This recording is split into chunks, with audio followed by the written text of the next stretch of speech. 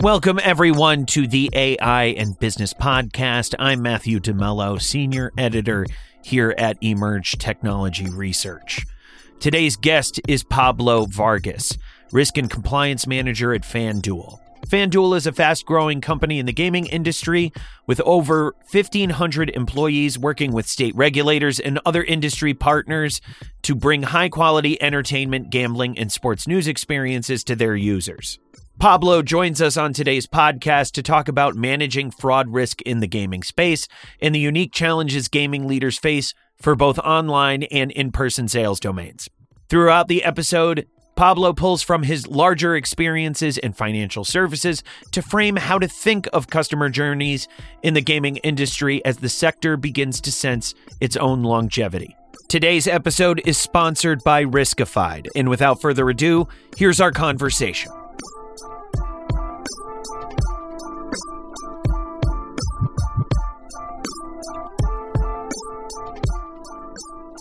Pablo, thank you so much for being with us on the podcast this week. We really appreciate it. Thank you for having me. I really appreciate it. As we were discussing, I'll give the audience a little bit of a sneak behind the curtain here.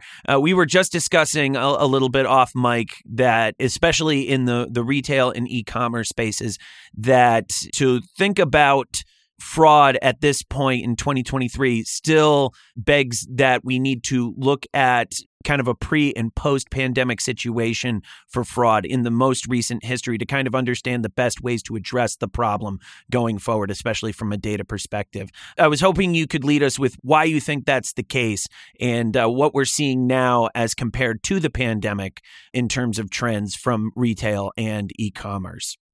So from a retail perspective, I think you really need to look at the holistic picture, and that is a macroeconomic type of view.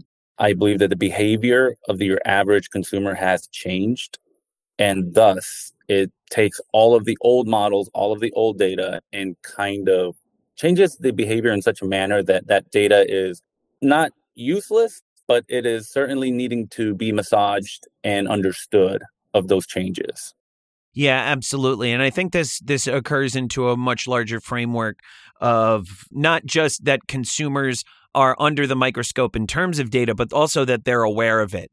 And I don't want to lean on too many cliches of kind of like the Heisenberg principle or observer syndrome, but just keeping that in mind that there is a change in behavior, not only in the fact that, we know more about consumers than we ever have before, that even where their behavior has volleyed from online and during pandemic and back into the physical world, much more armed with sensorial intake in terms of devices and being able to collect more data.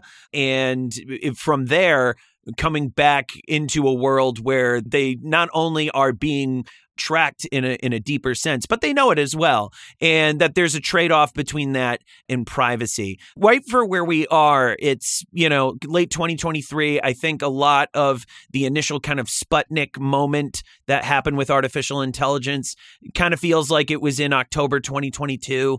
And we've accepted certain brave new worlds going forward. Where do you think we're at in terms of looking at the challenges in terms of a retail space like gaming when it comes to anti-fraud workflows now in 2023, maybe as compared to during or before the pandemic?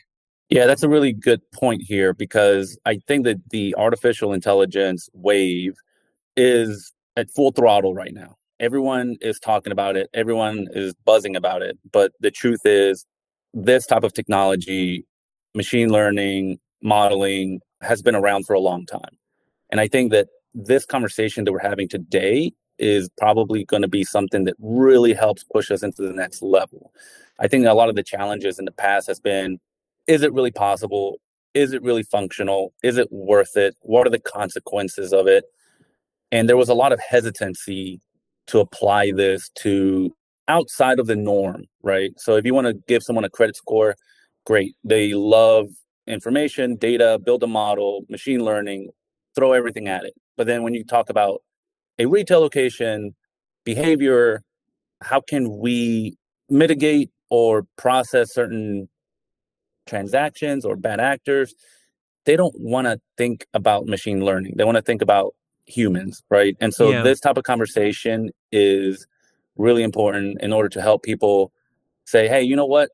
Maybe it's not just for maximizing profit, but we can actually apply some of this data points and technology to say, hey, we can detect certain patterns to say, hey, this looks like anti-money laundering issue. This looks like someone is trying to do something here. Something looks funky. Let's take a look at it, right? Right, right. You bring up a really, really great point because I think in terms of it happens where it gets looked at from a data perspective. It happens where you're looking at it top down from a management perspective. But you think the problem is in this one dark corner of the business. And that might be a compliance issue or something else. I know we're having a radically different conversation about customer experience in call centers and financial services. And that used to be thought of as a thing, oh, way off, in the corner of the business where management does not want to hear from the customer traditionally. And now that is a completely different conversation. Now they know that if their customer experience is comparable to that of the DMV, as it was traditional when I was coming up through financial services, my generation was dealing with call centers in terms of banks, then they know that they're really going to stand to lose market share. And I think even, in a lot of when we start to look at those problems in a different way, we know that, as you were saying, account takeovers or behavior that is in AML workflows, that has a lot to do with the overall customer experience. That has a lot to do, even where we're prioritizing the sale at all times or the customer experience versus cracking down on the worst actors, which I know is always the trade-off. Fitting into that calculus is the fact that at the end of the day, so much of AML workflows just means a broader customer experience. Am I picking up what you're putting down? I just want to check in there. No, yeah, for sure. It's a little bit of all of the above, right? And Sure, I right. think back in the day when I was helping write out some algorithms to detect check fraud, one of the biggest concerns was do not impact the good customer, Right. right? You do not want to give headaches. And again, I think that the conversation needs to be had at a wider level of saying, okay, what tools are actually out there to help us accomplish these things? Because again, from my experience in the past, you want to talk about credit scoring, you want to talk about maximizing profits. Yes, throw all the data, the models in there, right? When you talk about other random parts of the business, that conversation doesn't really exist, and it should. Right, right. Absolutely. Something else we had spoken about in depth off microphone that I think bears a little bit into the rest of the conversation in terms of what the audience should probably listen for and get the most from your responses is we talked a lot about not just what you guys see on the digital side in terms of fraud, but what you see in brick and mortar, what you see in the physical space. And that's tough for you guys, of course, because as you were describing, at least for the kinds of fraud you're looking at, often it's through that you're operating kind of as a third party within a venue, most likely some sort of like larger gambling establishment. And that gambling establishment usually has in their minds, very much state regulatory concerns in terms of compliance, in terms of where their biggest headaches are. And, they're trying to keep you happy. There's good business involved all at the same time. The biggest headaches are the biggest headaches. I've got a pile of them waiting for me in my Gmail inbox right now. I'm sure you do as well. But yeah, I was wondering if we can touch a little bit on how much you can track in the digital space versus being inside that filter, how you balance those kind of two relationships out and how you're working with those various stakeholders to best represent your interests in terms of a data collection and capability perspective. Yeah, so there's a lot there, right? Sure. If you're talking specifically about the gaming industry as it is growing in the United States, it is one of the most complicated and muddy things that we can probably look at in terms of an industry. Right now, as gaming grows, we are having to work with not just companies, but governments, right? And if the government is speaking one language, the companies are speaking another language, and yet another party comes in and speaks a different language. This is going to cause a lot of headaches, misunderstandings, and inefficiencies at the end of the day. Ideally, what occur is everyone sits at a table, talks about what are the challenges, How can we make this fair for not just the companies or the third parties or the vendors, but for the government, for regulations? But that just doesn't really happen. So that in itself provides countless headaches where data points from company A do not talk to data points from company B. And at the end of the day, X amount of data has to be funneled into the regulatory space, and there has to be 15 different levels of checks and Yeah. very manual processes in order to get all of that done, right? So the inefficiencies are incredible.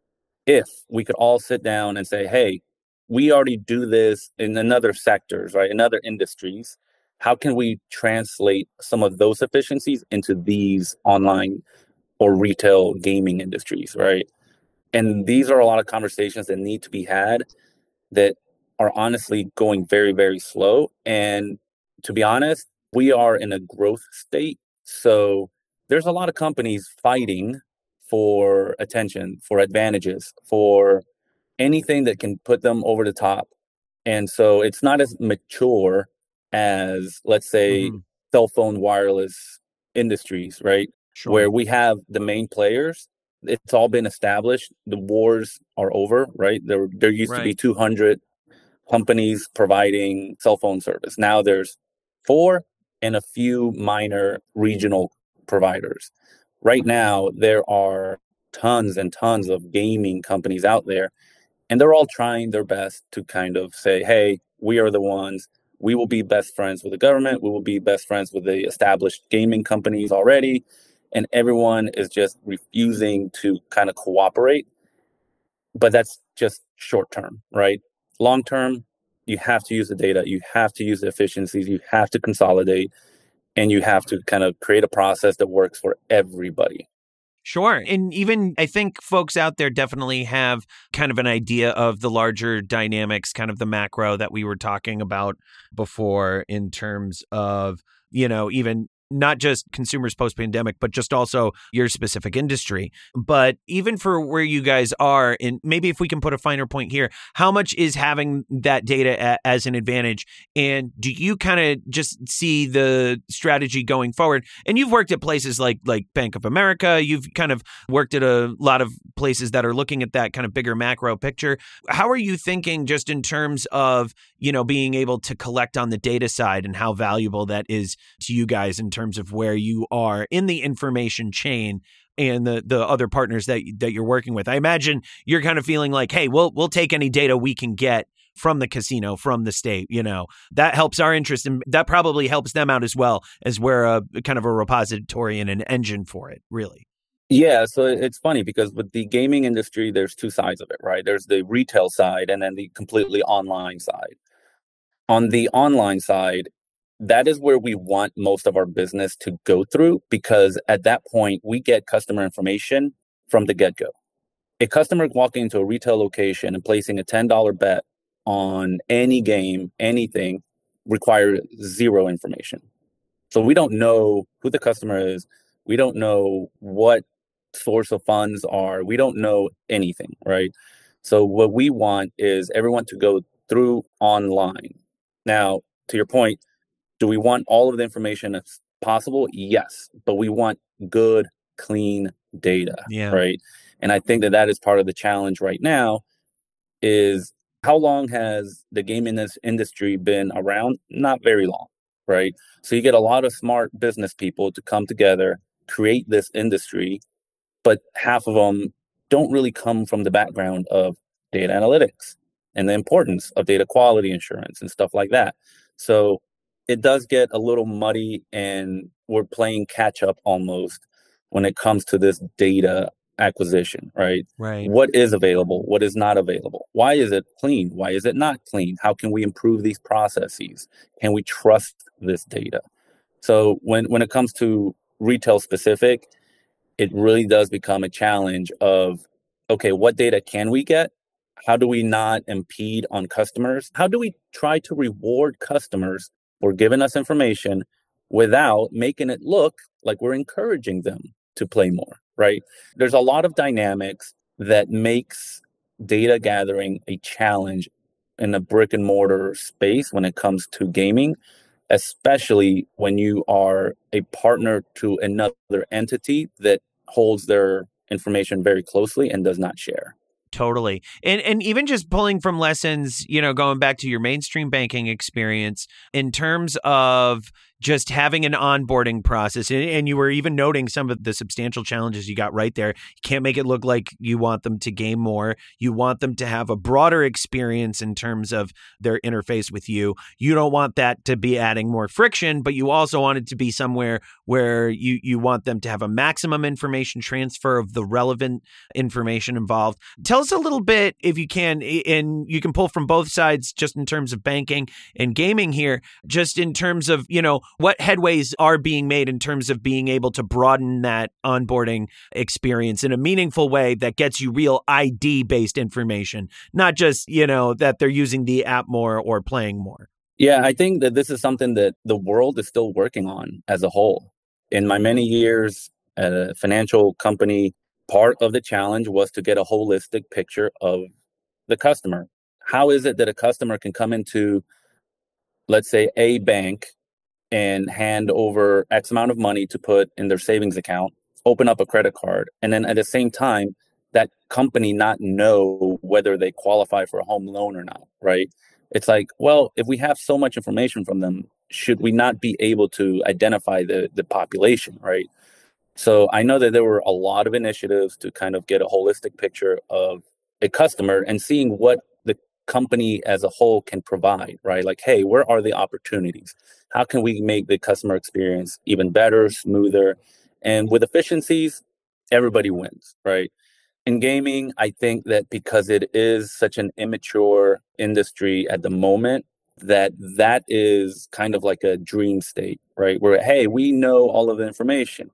Hey, we can detect patterns of, responsible gaming issues, right? We want to identify these customers because we don't want everyone to come in and just play and hand over all the money, right? That's just not how an industry works. You have to have something sustainable and something that you can rely on for years and years and years and years. And getting that information, playing the balance of, hey, give us more information and we'll reward you, right? But then Yeah. regulators can come in and say, hey, why are you rewarding people to, encouraging to play, right? Like there's a fine line. Like it's almost like those alcohol commercials, Of right? You course. see everyone playing and doing everything awesome. Drink this beverage because you're going to have a great time. But then at the end of it, they're like, drink responsibly, Yeah, right? and you're not alone there. You're not even alone among social media applications anymore. I mean, at the end of the day, and it's a product. I mean, we're seeing Congress move as fast as they humanly possibly can. We'll put that in its own context in terms to regulate them there. But it's a unique space for those reasons. All at the same time, you've got transactions happening. Those transactions happen more safely when you have more information. And to have that trade-off of being able to be recognizing that, people have a problem with this in certain areas. I have a problem with my social media applications equally. And in light of that, you need to be able to balance their use of your app with everything else while still getting that information transfer. Just in terms of even getting that into a process where at least you're able to detect kind of the worst actors. Does that also kind of add its own filter? And you know this from all, like I've been bringing up, that you used to work at, Bank of America. You know how this looks in other industrial sectors, in other parts of the economy. Do you see the behavior maybe look a little bit different in terms of the fraud, given that unique space and given that there's a certain assumption of motive for why anybody might want to be using your app that you need to keep in mind for their safety and for yours? Yeah. So that one is a little bit of a complicated question, a complicated answer here. Yeah, sure. You can look at the behavior, and this is where machine learning, I think it's at a good point where it can adapt very quickly, but under the right guidance, right? Because no model will work forever. And that's just true. So you need to have the people who are intelligent enough, who understand the industry enough, who understand the patterns enough to kind of make sure that everything goes okay, right? And so you can look at the behavior from post pandemic when we were looking for fraud, third party fraud. we knew that people were going to get attacked a lot when the government decided to start sending out stimulus checks. Okay, now we have some information, right? Does the model know that the government is about to hand out checks to people? No. Do people know? Yes. Okay. How can we input this into our model and make sure that we are detecting the correct things, allowing the correct things to go through and stopping the incorrect things going through? And again, it's a balance, right? Because you don't want to tell a family who needs that check, oh, hey, it's not available because we're detecting fraud. Because if they need that check and it's a real check, you just ruined not just their day, but the reputation of the brand, right? Right. There's a lot of stuff at stake in these type of situations, which is why it is important that we understand the relationship of artificial intelligence with business savviness, understanding the industry. I can give you a very easy example. When I first started working, we were building a scorecard, and the higher their income, the more risky they were, according to all of the data points. And that just didn't make sense, right? If you want a consumer to come and buy a house, you would want them to make more money. Yeah. However, because we have people that understand the data, understand human behavior, who understand the industry, you would understand that people that don't make too much money will try to exaggerate how much they make in order to qualify for something. However, people that make a lot of money try not to expose themselves too much, right? They don't want Right. banks and third-party vendors and anybody to know how much they have. So they'll tell you how much they have as long as it qualifies them, right? So let's say they're making $1 million a year. And do we really want to tell Bank of America how much we really make? No, not really. How much do we need to make in order to qualify for this purchase? 500,000? Okay, cool. That's how much we make. Leave it at that, right? However, a family that's making 300,000, they need 400,000 to qualify for something. They'll find a way to say, "Hey, we qualify for 400,000," and yet they will perform worse in the long run of being delayed in payments, having foreclosures. The people that try to go as high as they could, they will perform worse than those who have plenty but show less. Right. And so this is why knowing the business, knowing the data, knowing the industry has to be involved hand in hand with machine learning, artificial intelligence, anything that is related to predictive modeling. Absolutely. And the way that might translate into biases or anything else that from the outside might get taken for, completely asinine results when that's not really, Right. From the outside, that's not what's going on at all. But I think the way you just answered that question really gave a lot of nuance and a lot of layers for our audience to really chew on just in terms of demographics. Really appreciate how you were able to even just kind of balance out, how that would end up looking from that filter and that perspective of the data. Pablo, really appreciate you being on with us for this podcast series. Again, I think this was really illuminating just in terms of the folks at home. No, I really appreciate the opportunity, and hopefully something that I said made sense to someone. It all made sense to me. Thanks so much. Thank you.